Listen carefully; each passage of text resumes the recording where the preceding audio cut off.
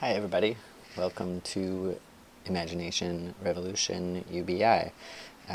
This delightful episode was recorded back in January with my old friend Sharon Pink, and it got a little bit. I had some sound glitches, and so it took me a long time to actually get through all of the processes of getting it ready to air. So, take note that there are some references to upcoming events which have come and gone at this point. But I want to thank Sharon again for recording this with me, and I want to invite anyone who is listening who feels called to participate in a conversation like the one you're about to hear. Get in touch. My email address is koridoty@gmail.com. You can also find me at my website, koridoty.com, or you can find me on Patreon, which is a great way to support the work of this show as well as other creative endeavors that I have going on. And you can find me on Patreon, same name, KORIDOTY. And of course, you can find this show wherever you listen to podcasts, and it always makes a huge difference. If you like it, share it, tell your friends about it. And like I said, I'm always looking for more folks who want to share about their vision of what life could look like if their basics were covered. So enjoy the show and be in touch. Being into sitting with me this morning and talking about future dreaming, it's really great. Thanks to many of us, maybe all of us, I don't know if I can say all of us, to be having right now. Really excited about it. So thank you. Sweet. All right, would you care to introduce yourself to people who haven't known you for 15 years? 15 years. 15 years. My name's Sharon Pink. I live on Musqueam, Squamish, Tsleil-Waututh, and Scowlet's territory, which is two different areas. I spend my time between those places. And I don't know, I'm a witch and amongst many things. My lineage is from Poland and Portugal. I'm a leather femme, and I think that's a good start. Do you want to say your name? Oh, did I not say my name? Sorry, whoopsies. Sharon Pink. And my pronouns are she, her. Thank you for introducing yourself and telling folks about some of what you bring to the conversation. So you said you've heard other people's pondering on the question, what would life look like, or what would your life look like in this imaginary circumstance where our basic needs are covered. So what is your vision? I think my vision is to just be fully everyday, living truly in I see it as the witch's wheel of the year, and really being actually in sync with the places that I am in, and also the places where I'm my lineage is connected to. The first thing I thought about was actually just about gardening, and my partner has quite a lot of space at their home for gardening, and it's something that I didn't grow up gardening or knowing about it, and just learning about it in little bits, and just actually thinking about how it's bananas that I live somewhere where I can in January I can buy strawberries at the grocery store. It's that's not right. And so thinking about actually being in sync with the land and place, and just being in sync. And so the which is essentially being in sync with the seasons, and being in sync with what is actually natural in the land and places that I am. So that's sort of one of the overall thing that I imagine.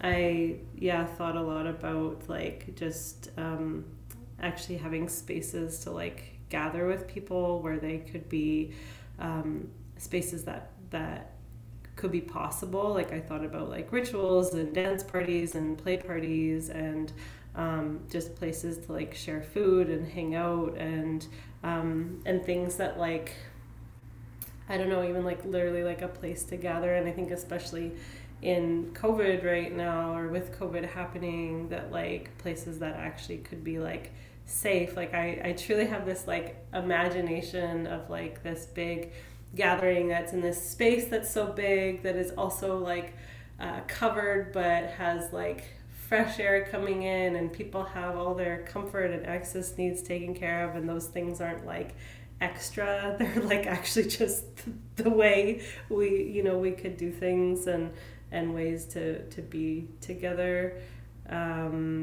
Yeah, I thought a lot about like I spend a lot of time in my day job, and I thought about like, oh, what would it be like to actually just like be doing what I do, and I believe in the work that I do here, but not doing it in a way that is like even in my day job, if I didn't have to think about like if we all just were doing what needed to be done, rather than being like, oh, well, I have all this stuff that is actually like, supporting communities to be in ways that I want them to be, but then I spent all this time in my job doing like report writing and budgets and so much stuff. Like I'm like, oh my gosh, to like reconcile a receipt that's like $3, it costs like $10. Like these things that I have such a hard time. Like I do them because I have to do them, I guess, and then it's the agreement to do the thing that I believe in. But yeah, all these things that kind of get in the way. I thought a lot about like actually resting when my body and my spirit needs rest. So like I have some like kind of ongoing pain that I deal with, that I'm often just like, oh, I gotta like throw that shit to the side because I have to like do this thing I have to do, and things like I get really intense like menstrual cycles. So it's like, oh my god, if I actually just got to just take that time and just sleep for 3 days, or like rest and sleep, and and I thought a lot about like home and housing, and like I'm 39 and I've been on my own since I was 17, and paying my own rent, and I've never really had a place that I felt like kind of 100% in, and maybe my whole life actually, for different reasons, but I was like, oh, what would it be like to not worry about like where I'm actually going to live, and feel like I could belong somewhere, or just like have the things I need there, and it wasn't like oh, I have this thing in my home that is like working well, but there's this other thing I feel like I like just have to put up with, or kind of shrink myself, or not be too loud in a space, or all these things were just kind of limiting. And so I don't know, that's sort of some of the thoughts that are first coming. So yeah. Yeah, I mean, I feel like these things with your housing, like, what if we could have all of these things without needing to have the compromise points, as well as what you're saying about your day job. Like, what if we could work at supporting community without reconciling receipts? Like, what if?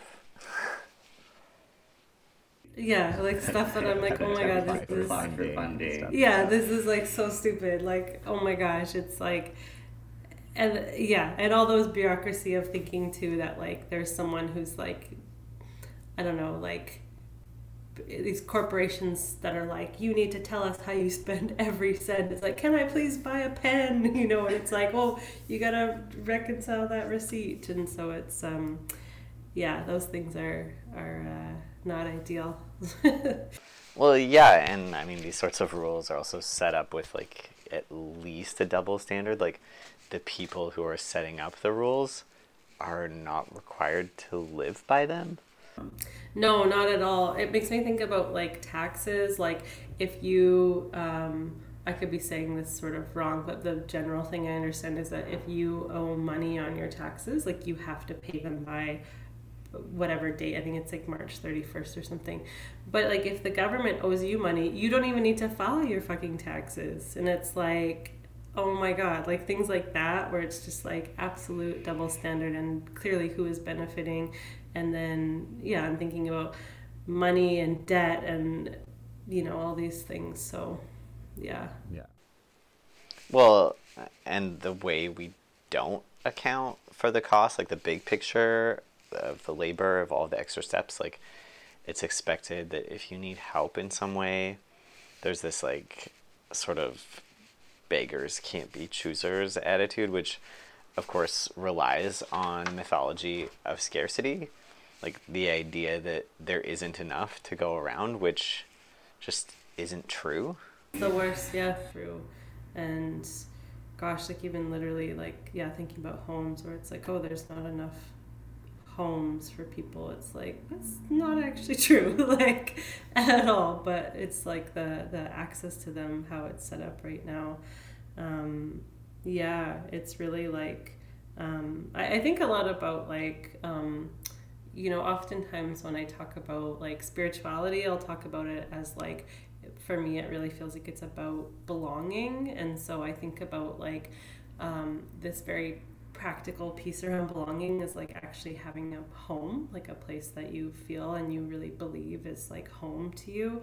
And so I think about the like, oh God, I don't know if it's like spiritual violence of like not having home or not feeling connected to home, or, and I know there's like a bigger thing in there around like colonization and yeah, that's just kind of a thought that's coming there too, about like if we had these things and how we actually wanted them to be, like what would they, how could that help us feel like we belong here and exist here. And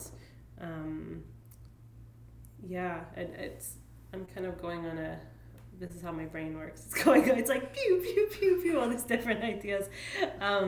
And I'm thinking about like how, like, and I think obviously COVID has played into this, and also like capitalism is playing into this, where like I, have, I've had a lot of folks in my life pass away, some which are mutual beloveds to us.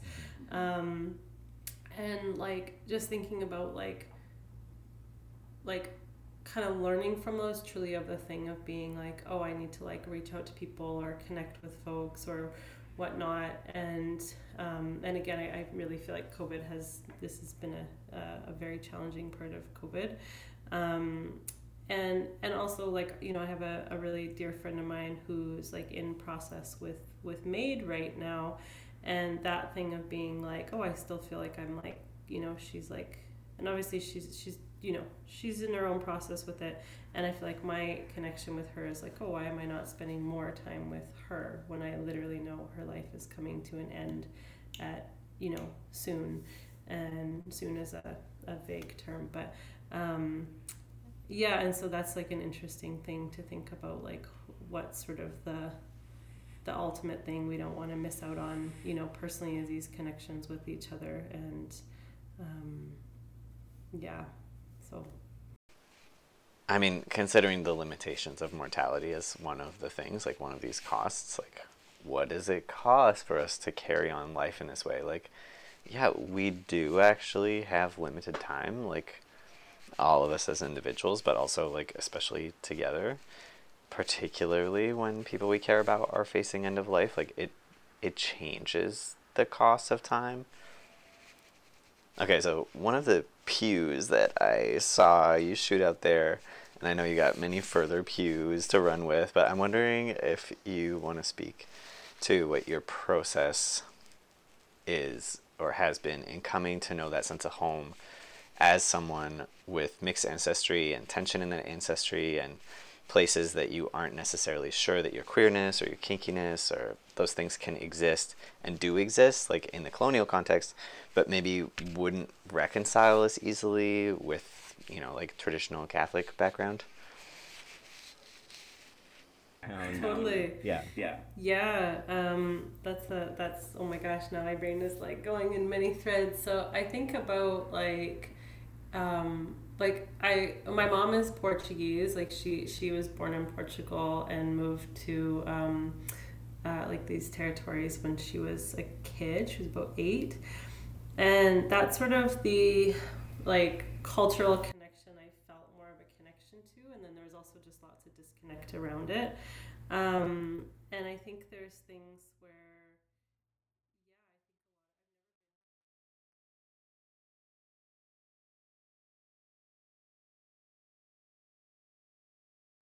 connecting with that outside of like my family's way of, like my blood family's way of understanding, I don't know, sort of the culture, or how I understand them through them, I guess. And yeah, and there's things where like this is like a real, I'm just gonna go and not be linear, but I'm just thinking right now about how like about 15 years ago I went on this trip to Thailand, or no, less than no, maybe 15 years ago I went on a trip to Thailand, and I went by myself, and I went there because I was, it was like this place that I knew lots of people who traveled there. It's like cheap, you could go there by yourself, all these things. And I just thought about how it's like I'm so embarrassed about that trip, and I'm like, I know lots of people have these things, but it's like, oh, I'm going to go to this other culture that I have literally zero connection to, and I'm going to go try to like find myself there or have this experience. It's just like, all the appropriation that happens and exploitation, all these things. So very, very real things. And it's like, I was like, oh my God, why didn't I actually go to like Poland or Portugal and go have an experience that I could like actually be with my own lineage? And it's like, I think it just truly was a thing, or it was like, oh, you can like, yeah, you can go to this place and it's so cheap, everything's so cheap, and this kind of like exploitive, but and as someone who doesn't have ancestral roots there, or any like current connection, so thinking about that, and thinking about the fact that I've never been to these like to Portugal or Poland, and so kind of the ways I've been like finding connections to them, and also like as I get older, thinking about like, oh, maybe it will feel like more, I feel more possible to travel, etc. Again, besides COVID, but yeah. So I think about like, I don't fully know like how my family's got to where we are here, but I could definitely guess that money is a factor, both from a place of like privilege and money. I could guess that, because to be able to like immigrate is like very privileged oftentimes, like as white people immigrating somewhere. And then I can also guess that it's sort of this idea of like to go set up these lives that are seemingly better in so-called Canada. And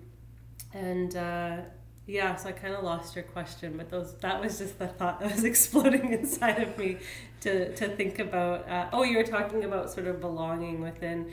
Yeah, and I feel like very much like it's been something where I've really had to, because a lot of times I would think about like Polish culture and Portuguese culture as being very Catholic, very much like particularly, because I think in Polish culture it's like, as I learn more and more, I see how like there's a lot of like Catholicism, but there's also a lot of like folk magic that is part of like Catholicism, and also part of sort of daily life there, or to kind of mark different times. And then also and actually I would say in what I understand for like a lot of like Portuguese culture as I'd known it was really like, even things I would go to cultural events, they would be at the Portuguese church, like they would at the Catholic church, and so it's like all these things kind of like revolving and connected to Catholicism. And yeah, and then I feel like I'm this like weirdo, it's like I'm queer, I'm kinky, and these things, even like I'd go to like a family funeral and I'd be like, oh God, you can like see the tattoos on me. Like everyone's going to think I'm so weird and everyone's staring and who is this person? And, and like sometimes people like kind of looking at me and then they see like, me go talk to my grandma who's been part of that church for a long time and is well known and being like, oh my God, that person is related to Lucinda, kind of like looking and trying to figure this out. And really trying to like not feel like shamed of myself and not feel like I actually have a place within culture. And I think more and more as I also like just even through kind of the magic of like connecting with other folks and the magic of like social media and meeting people and seeing things and being like, oh, there's like tons of queer kinky leather folks, which is all over Poland and Portugal and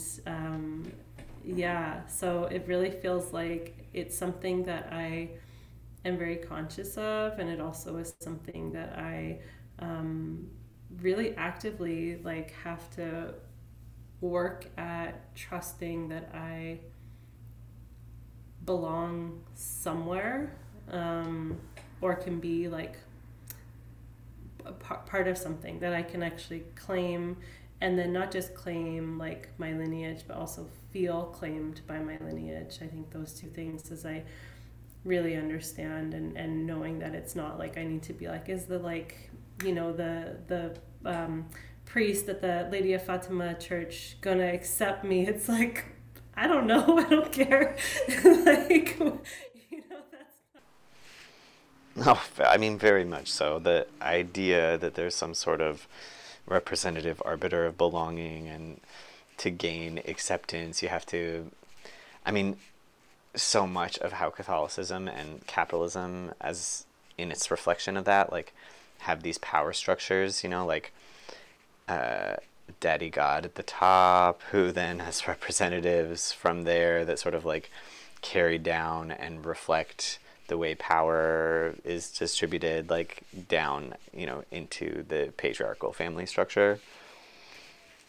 Yeah, totally. Yeah. Okay, so also the piece that you mentioned about going to Thailand. It's so embarrassing. It makes me think of those maps we had to draw in like maybe grade 3 social studies that showed the triangle of resource extraction of like sugar comes from here and fur and lumber come from here and it all goes to Europe and all the profits and proceeds are extracted and refined in such a way that everyone around, like on all of the sides of the exchange, remain disconnected from their resources as well as from the relationship with how that resource is exchanged. And so like in a contemporary context, that idea that spiritual fulfillment or connection or belonging is like a product that is exported from Southeast Asia,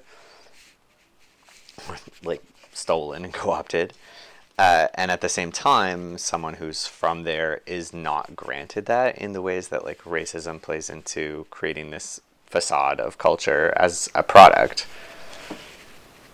Yeah, and just like actually like thinking about truly like what comes from the land, what comes from like the people. And there was I was at a gathering a little while ago in Denver, and the Unabashed conference, and one of the I would say they did sort of like the opening ritual, I would say, a person named Lady Speech. And they were talking about like with colonization, the first thing that colonization comes after is people's gods. And that's something that's really struck with me so much. And then in one of the interviews, I think the person you interviewed or you were in conversation with is it Rhea? Mm-hmm. Rhea, yeah. So she was talking about, or I think the two of you were talking about this thing, and I like was laughing a little because it was saying about, you're kind of like in the grind, and then it's like you're like, oh, you can't like do this thing to like take care of yourself, or that's like the treat or the reward, rather than that's just like kind of what you could like be in sync with in daily life. And I was really thinking about that, like actually just being like, oh, if I could just be like, and I feel like I have a pretty like a pretty happening, that's really energized sort of magic and ritual in my life. And fuck, do I ever wish that I could like really like just have that be like actually how I live my life, like I wish that I could truly feel like I was in this like witch's wheel of the year, and I could always be like like everything I do could kind of have threads from that, versus that it's like it's kind of there small all the time, and then I have some times where it gets to be much bigger and more explicit, and then and then definitely times where it's like nowhere in my sight, and because I'm like hyper focused on like I need to get this report done, and I have to on this spreadsheet, and they're doing this thing, and and it's just like, oh my gosh, I think that like in the last few years, really thinking about like being in this place where you kind of just like you can plan a little bit, but you also got to just sometimes go with what's here. And I think that was something that I really started to think about with COVID and many things, is like, what can I don't want to live in the future as much as I do, because it's actually like you'll never get there. And so I really thinking about like what can I've been thinking a lot about what can I like kind of simplify in my life, and what can I just make really easy, like the stuff that these like doing a report or doing these things, like how can I just simplify that stuff. And I'm like, I'm not going to give that my all. I'm going to get the task done, and then I'm going to actually like find the things that I actually want to like savor and really be in and immerse in.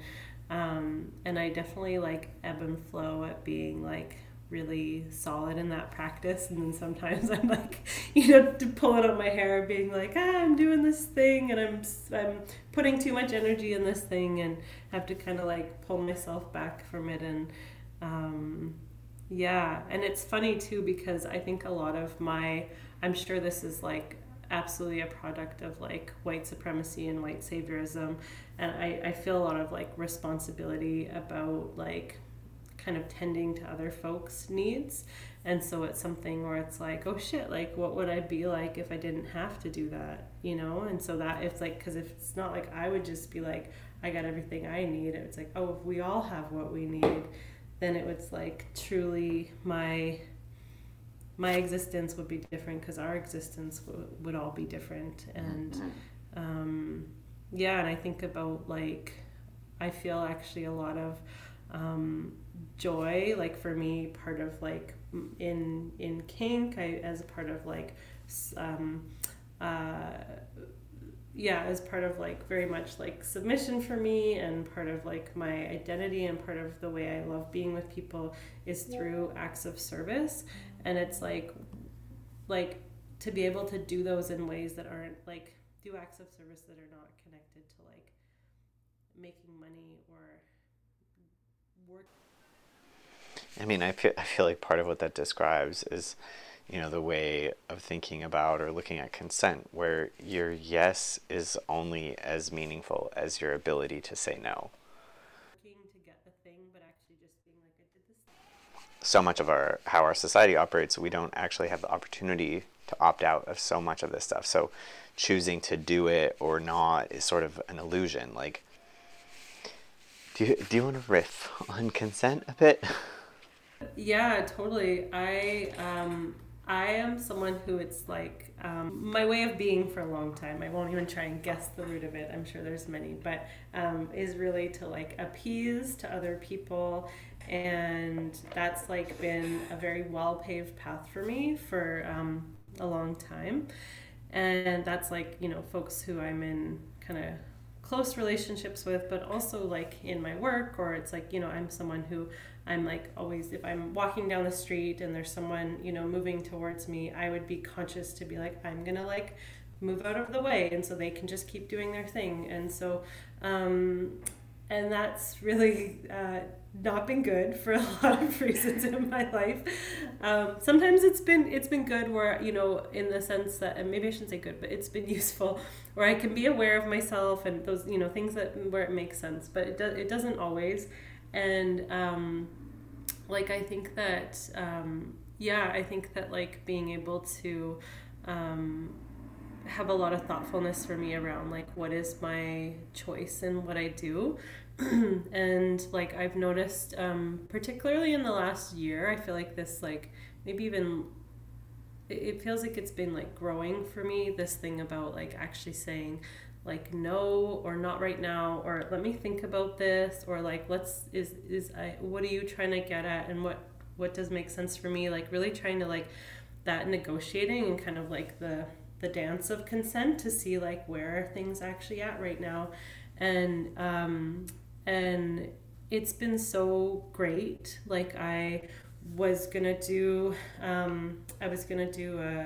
workshop series with someone, and it was actually just not there's lots of things that were just sort of they just weren't clicking. And so I actually opted out of it, and it was really hard to do because I was like, oh, is this person going to hate me? Am I, all these things that I'm like, so, this worries about it, or like, oh, did I like stop this opportunity happening for them? Like all these things where it was like, I was like really going with this story of like, what is it? Or I'm harming them or hurting them, or something that's actually like, oh, if I actually can say, okay, I'm going to trust that that how it actually happened, like they had opportunity, I was listening to them, they had opportunity, and say they're in this conversation too, so I also don't want to like scoop that away from them with like my story. And then actually it was like coming back to myself to be like, oh, I actually feel really like, if I just think, what did I need to do, make that decision about, like, oh, I actually feel really good about what I did, because there were certain things where I just don't think we were like a match to work together. And that's like, that's great. You're not gonna take every opportunity that comes. And I think that's also a very like scarcity feeling of like, oh, what if something better doesn't happen?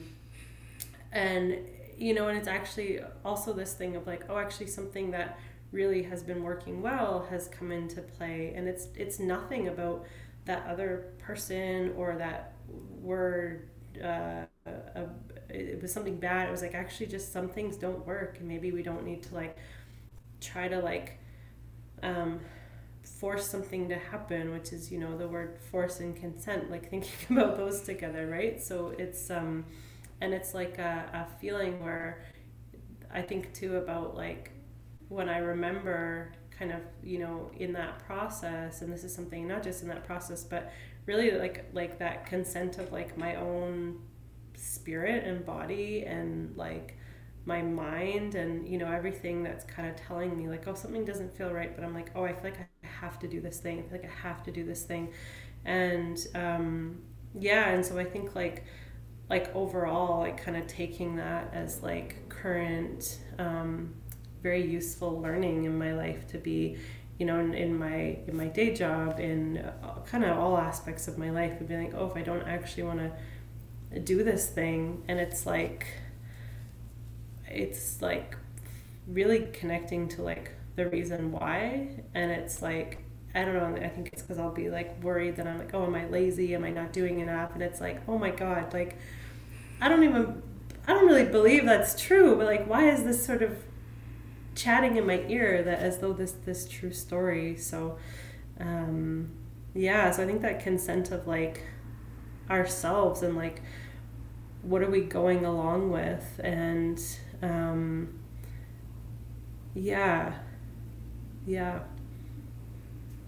there's kind of another it's totally different, but I'm thinking about it, is like how, and I think I sort of very like dipped my toe into this a little bit at the beginning, but this like why I feel like this is such an important conversation feels important and timely and overdue and useful in so many ways. Like I really think in like magic and ritual, a lot of stuff I do is like very much like imagination, and I think that like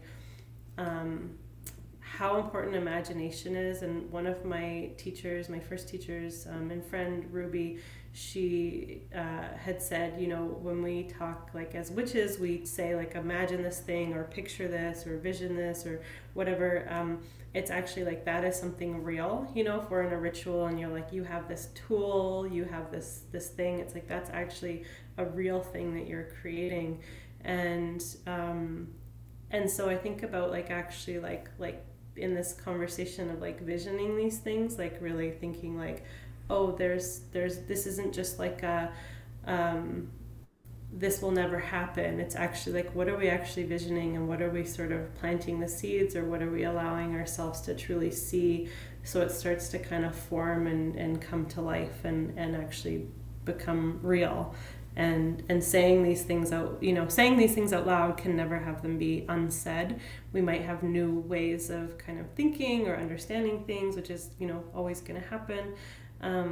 And this now, it's like our words and our thoughts and our imagination is so powerful. And fuck, does imagination ever get like shut down in like adulthood, you know, or like I'm putting in air quotes adulthood because I think it's like the myth of adulthood, but like my gosh, like the magic and what a powerful tool our imagination is.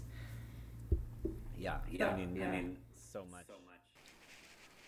Yeah, I mean, so much of what drives that is that sense of scarcity and the necessity to sign on to things that we don't actually feel nourished by or connected with.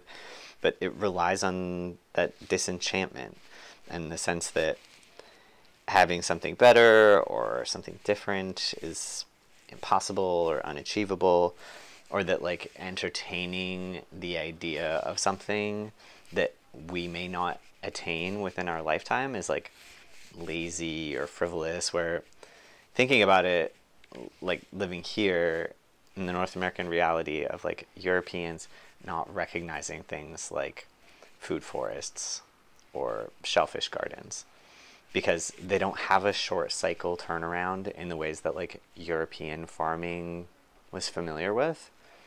But then, you know, looking at food security in like a bigger picture, longer term way, like, oh, you know, like planting fruit trees, you may never eat those fruits, but like it's not for you. Yeah. Yeah, that's such an interesting thing, like about the and then and the slowness, or that things take time. I think also that like yeah, that everything takes time. There was a situation that happened recently that I'll kind of talk vaguely about it, but there was something where someone like was like, "Oh, I don't want to give feedback about that thing because it never changes." And I think this was someone who was actually quite in a position of power to like um, kind of safely and you know be able to like give this feedback. And I was saying to them like, I'm really surprised because like maybe it won't change this outcome right now, but what about the next time this thing comes up? And and it was like, and I totally understand where we can just be like, you know, kind of throw up our hands and fuck this shit, and I get that too. And I think like there's also something about like understanding that things like, yeah, they'll take time. And yeah, and I think that like gardening has really been interesting the last few years, again just sort of spending time with someone who is like, that's been a big part of like my partner lives rurally, and so the last, you know, 14 years for them has been a big part of their life. And so like learning about that, and like I keep thinking right now, just they have this peach tree, and they grew this peach tree from, I think they bought it when it was about a foot tall, and this was like maybe when they first moved in, you know, 13, 14 years ago. And now it's like they have like a peach tree, and like we like climb on their studio shed and, you know, pick peaches off it in August. And it's like, I'm like, mind blown that's like a peach tree in, in this climate, and but they grow and they're there, and they're these beautiful small peaches, and it's like, there's some tending to that the tree needs, but it also just needs time, and it just needs like, there's just kind of all these things, and just the like knowing that it's like just 11 months of the year it's kind of doing its thing with like a trim here and there, and then it will kind of, it'll have flowers and it'll have peaches, and then it will kind of just be like, okay, I'm going back to bed now. And it's like this thing, and how it's like doesn't need to be, maybe this is the thing from it doesn't need to be like producing like all year round. It actually just like does its thing, and it's like feels like it's special. And it's like, I think everyone that comes over to like their home, I'm always like, there's a peach tree in the backyard. Like, I feel like I'm like a 5-year-old being like just in awe about this. And but it's just like, I don't know, it feels like so special. And but it's like, it's not, you can't rush it. We can't make it grow peaches in January, and it's like, and it shouldn't. And and I think about that, like I don't know, if we were actually just more in sync with like our bodies as bits of nature, and like what we actually need. And Well, the like small peaches, it also makes me think of how so much of what we have come to understand as food or normal, or like whatever the most accessible things that we can go and buy at the grocery store or whatever time of the year, that, they're out of thousands of varieties of fruits. Like, the ones that are available are the ones that are the most shippable. And like, not necessarily the most flavorful or nutritious. And then, like, thinking about traditions that we may have had, or that maybe our ancestors had, that didn't appeal to like a more mixed palate. Like, that's sort of a niche thing, and like you won't really find it exported outside this specific cultural context because there isn't a market for it, or it just doesn't ship, right? Like, you have something like salmon berries. Like, you could make jam or something, but you can't just go to a store and buy a box of salmon berries, because like they just don't hold up, right? Yeah. There's like an Italian grocery store in Vancouver, and it's a pretty like fancy grocery store, and they were selling last summer. They were selling figs from Italy, like flown in from Italy, and like Vancouver is like infested with fig trees in a beautiful way, abundance. But they were selling ones, and they were like, I think there was like, a box of 12 for like $20 or something, and I was like, what? Like, what? Like, why? And I was like, maybe it feels special, and I was like, probably I don't know enough about plants of figs, but I was like, probably the figs, I don't know, someone probably flew them in from Italy or something, that's how they all got here. And like, I have no idea if that's true at all, but regardless, it was just like mind-blowing to be like, and it was like in the height of like fig season, and I just was like, why would you spend like $1.50 on one fig? Like who is purchasing this? What rich person is purchasing these figs? It makes no sense to me. But yeah, And so much of what we could have and have been deluded to believe doesn't exist is a part of this idea that like we have to buy it from somewhere else. Meanwhile, we're like exporting raw logs, where it's like just on the in and the out of dysfunction. Yeah. My grandma, so my Portuguese grandma, my vavá, this is like, I don't think she's been back to Portugal just as like since my grandpa died, so like 25 or something years ago. But there's like this story of her, and so I'm gonna like just sort of tuck aside the fact that she's like a white woman traveling, and clearly lots of privilege there. And she tried to bring, she like packed her carry-on suitcase from Portugal back to Vancouver full of like Portuguese sausage, because in Vancouver there was a store that actually you could buy Portuguese sausage, that was like one place, and it was like this family run market for the last 60 years, and it closed a few years ago. but it was literally the one place. You can buy it like kind of vacuum packaged, now, but this was like the place where it was like they were just hanging, from the ceiling or whatever. But yeah, my grandma like packed her luggage with it, and my grandma, like, she speaks some English, but like Portuguese is her language, and so she like got in a big fight to be like, you can't take away my sausages, and she was like so set on this, and I just was like, oh my gosh, like this is something where I'm sure for her she just was trying to be like get access to this thing that's not so like readily available, and that would have been like from where, like she had lived in Portugal. She must have moved to Canada when she was like 40 or something. But it's this, something I think about, like that, like trying to hold on to something, and it's like feels much more ethical for my grandma to like bring a personal batch back with her than like even things to be like gonna get it shipped, or you know what I mean, in this whole other way. So, but just trying to like, I don't know, find I'm sure that connection through food and comfort, and if I know my grandma, it would have been shared, and even trying to share it with her vegetarian grandkids at the time. You have to eat this. I brought it all the way back. Yeah. She'd just be like, yeah. Yeah. Okay, so I think I really like TV and movies, and I just finished watching a show from Poland called Sexify. Okay, I never heard about it. Which means nothing, but just commenting. Yeah.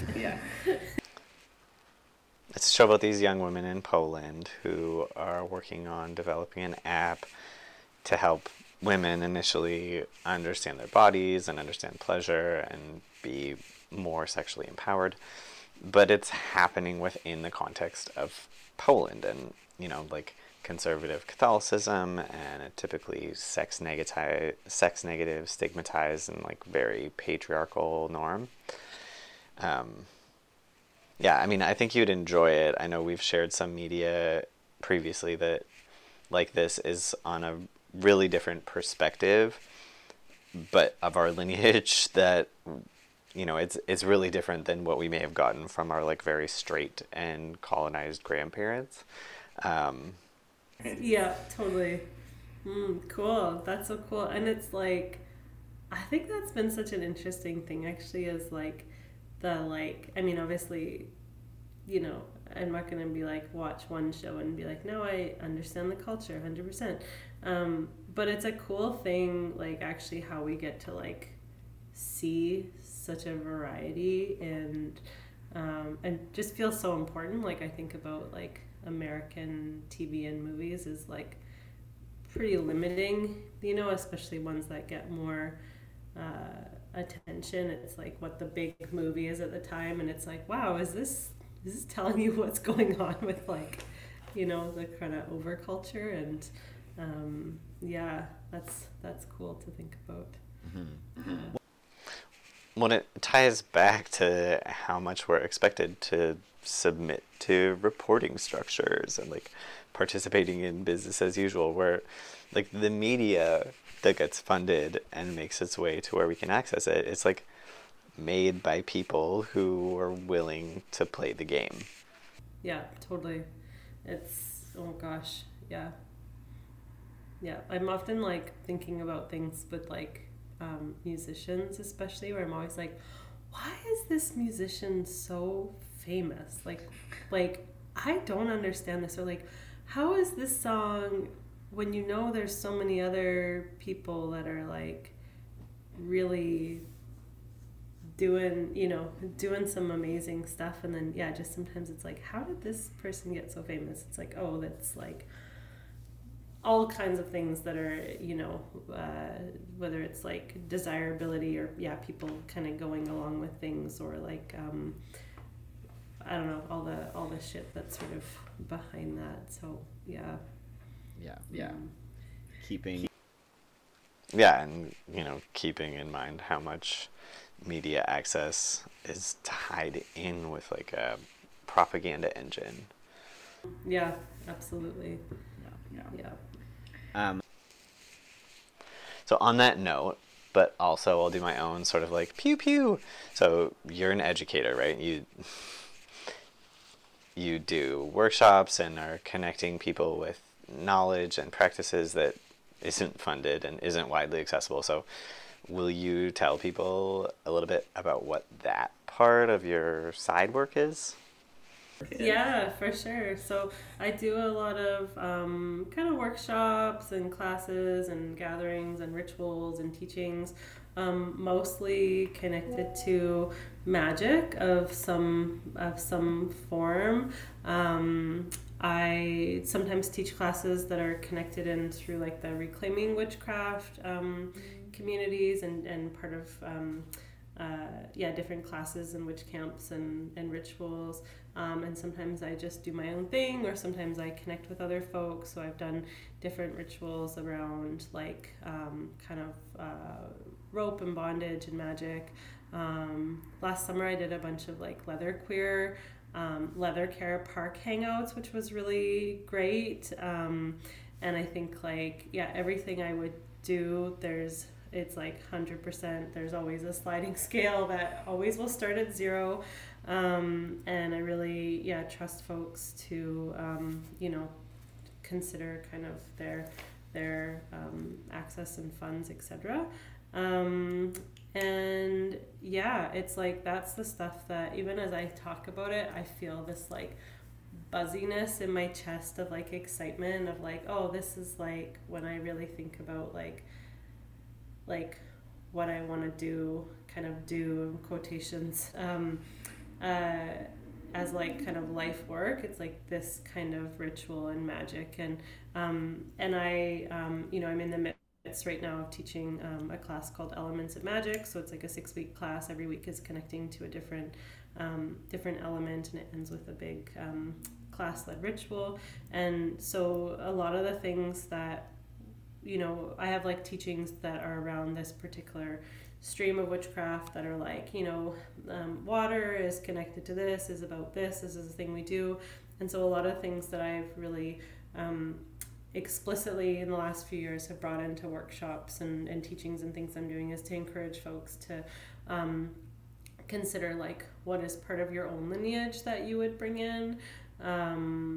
What are some things that may have been commonly done within our communities that we might kind of look at as like, oh, maybe there's some like appropriation, or not all of us have kind of cultural access to that. So what are some ways that we do? Or there might be things that you might be like, this is like a deity that I work with that is from the lineage I'm connected to, and so I might bring them into this space today, but maybe that's not the deity that you will sort of take away and then have this sort of connection with. But so that's really like and I do like tarot and divination readings as well, and I love the one-on-one so much, and I really really really love group stuff. Like I feel like with group stuff it's like I just like I feel like it's like totally not about like me at all. Actually, I'm just like so excited to like be in spaces where I'm like, usually I create spaces that I want to be part of, and so it's like that's like something really special, and kind of like witnessing folks like in their magic in different ways, and I just think like, I don't know, just like like a bit of respite. And I love a kind of facilitated space because it's like there's sort of a containment there, and it allows folks to like go into that, especially if it feels like I don't know how to access that kind of magic or ritual, or I don't make time for it on my own. But when there's like a beginning and end, and it's like a set time with other people, I want to be there and like immersed in it, and all these kinds of things that just feel really special to be really special to be part of. And And I don't pretend to, be someone everyone would want to work with. And I always have lots of great suggestions if there's other folks, people are looking for to do work with. And yeah, but that's really like my future plan, which feels more and more possible, and I'm allowing it to be more possible, is to have that be like kind of the paid work that I do in this lifetime is sort of the main work that I do. So yeah, I'm gonna say that out loud and plant that seed as a little wish. Yeah, so a few of the things that I have coming up are in a few weeks, on I think it's the Saturday or Sunday, I'm going to be doing a ritual that it's actually a fundraiser for one of the other witch camps, the Spiral Heart Witch Camp. I'll share my website so folks could find me there too. But it's just called the Love Ritual, and it's this ritual that I've done, and I always do things a little bit different. It's rare that I would do the same thing and kind of it always would be the same. But I've done sort of different versions of this, and so it's a love ritual, and I really want it to be just before Valentine's Day to also think about like an expansive way of thinking about love. It's online, it's guided. I want to it's like a sliding scale, and you can also donate to the camp as well.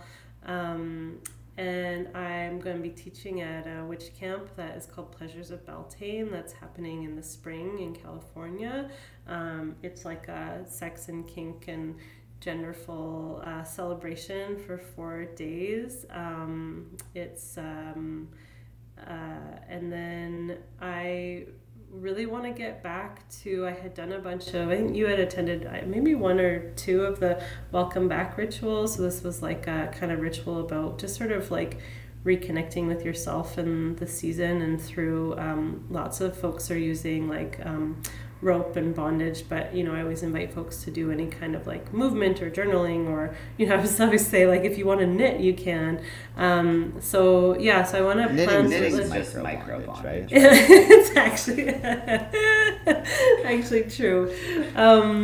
But yeah, and I'm sure there's other things that I'm just kind of blanking out on right now. But my website, it's just SharonIsHere.com.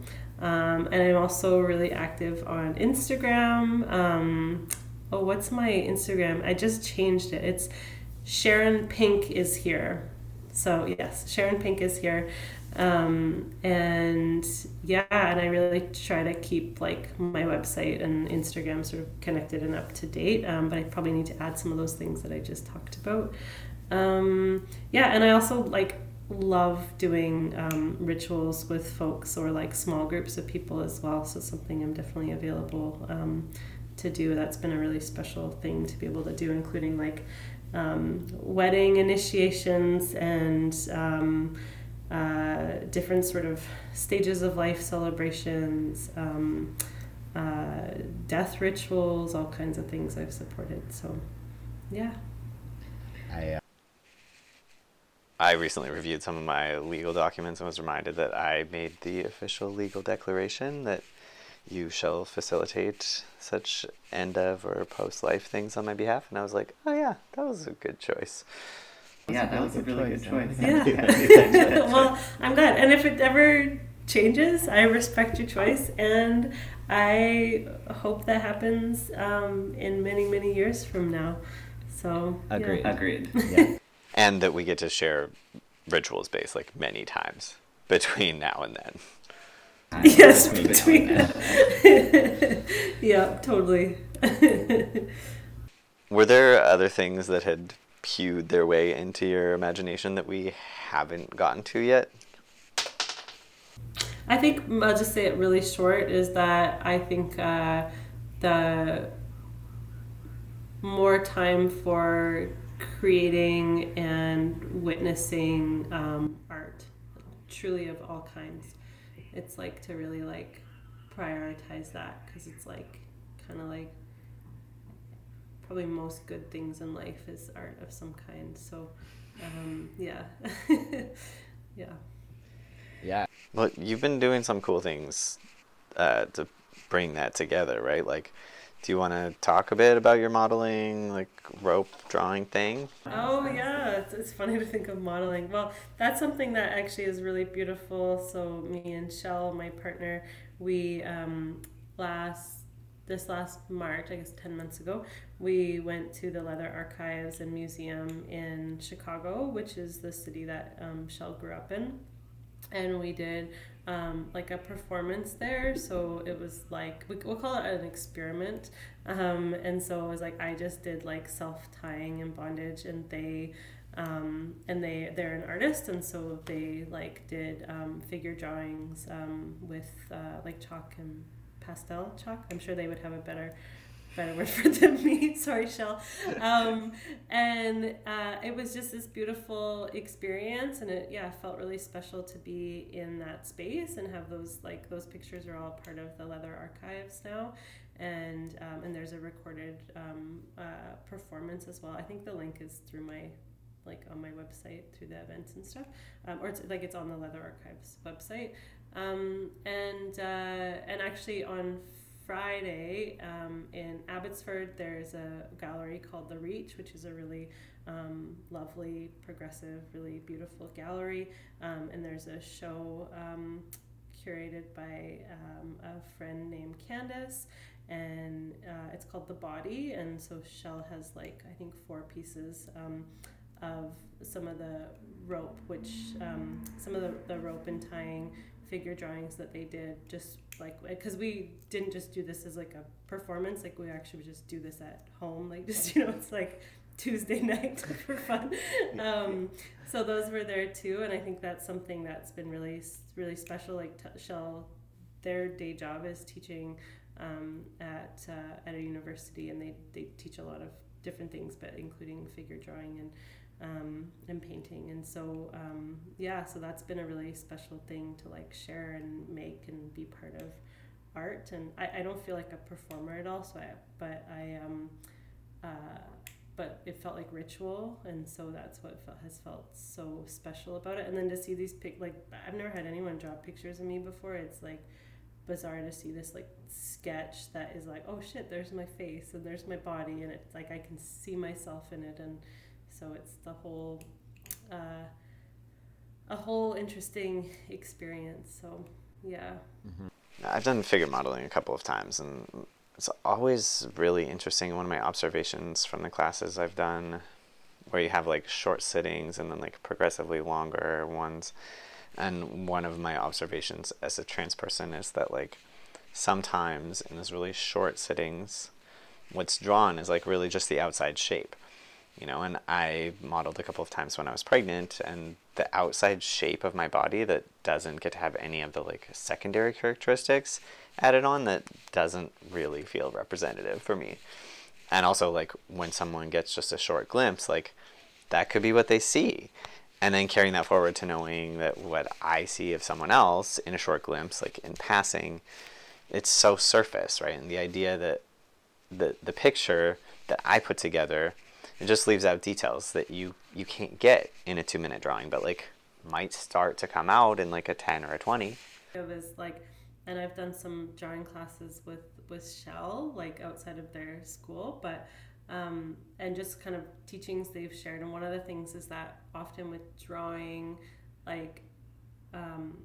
people will be I'm going to draw this water bottle. I'm holding a water bottle in front of me for the visual. I'm going to draw this water bottle, and then you might start drawing a water bottle, but you don't draw this water bottle, So I have a little elastic on this, and maybe you would be oh, there's an elastic, so I'm going to draw that, but then actually being oh no, what is this actually doing right now, versus trying to be I'm going to draw this thing, or I'm going to try to shadow something, but it's oh no, actually try to draw the shadow that's actually there, or the little dents that are actually there, and try and do them in this way. And it's a very interesting thing, because it's my experience of that too is where I can actually, maybe this is anything where you actually are you are present with whatever's in front of you, rather than the story or kind of going into our mind or our the kind of made up story about it, but actually there and present with that thing in front of you. So Yeah, it's just a little tangent. It's a beautiful tangent, and I think that it's probably a good place for us to round out.